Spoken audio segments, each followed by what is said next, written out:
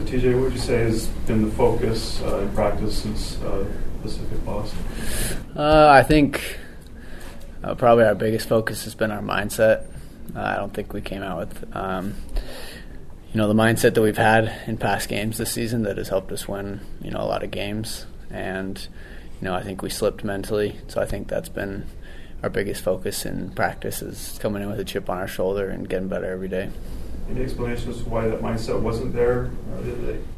I don't know. Sometimes you start winning games and it happens, and hopefully this team's been good this year at learning and improving on things that we didn't do so well, and so I think this can be a good thing for this team moving forward for sure.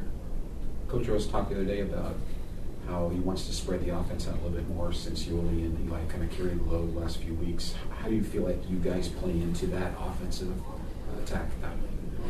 I think the biggest thing for me is staying aggressive. Finding different ways to score, attacking gaps, attacking closeouts. Just when the opportunity presents itself, I'm going to try and take it and make the right basketball play.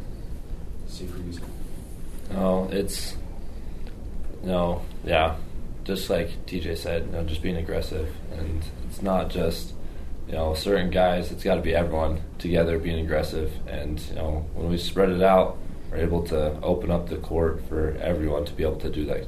So it just makes it easier. Zach, considering what it could have been, how's your basketball psyche at the moment with the missed three against St. Mary's and then the play last week where, we're talking about 1 millisecond and things could be different?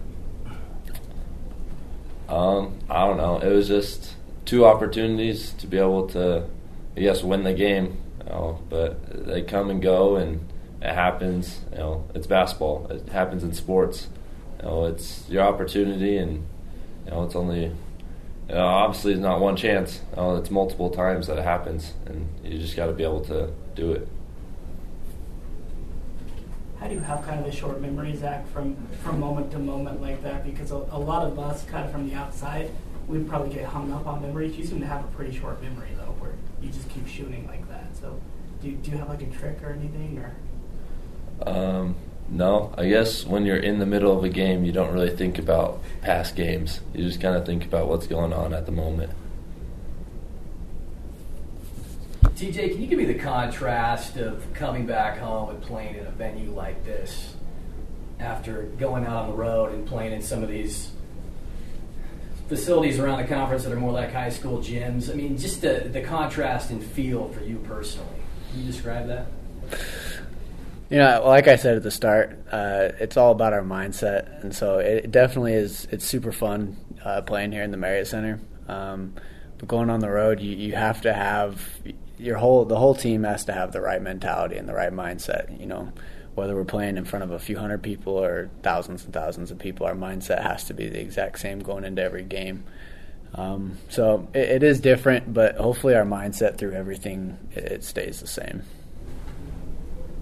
TJ, you guys are playing against a team, Pepperdine, that's going to be similar to Pacific in terms of maybe athleticism, the way they attack.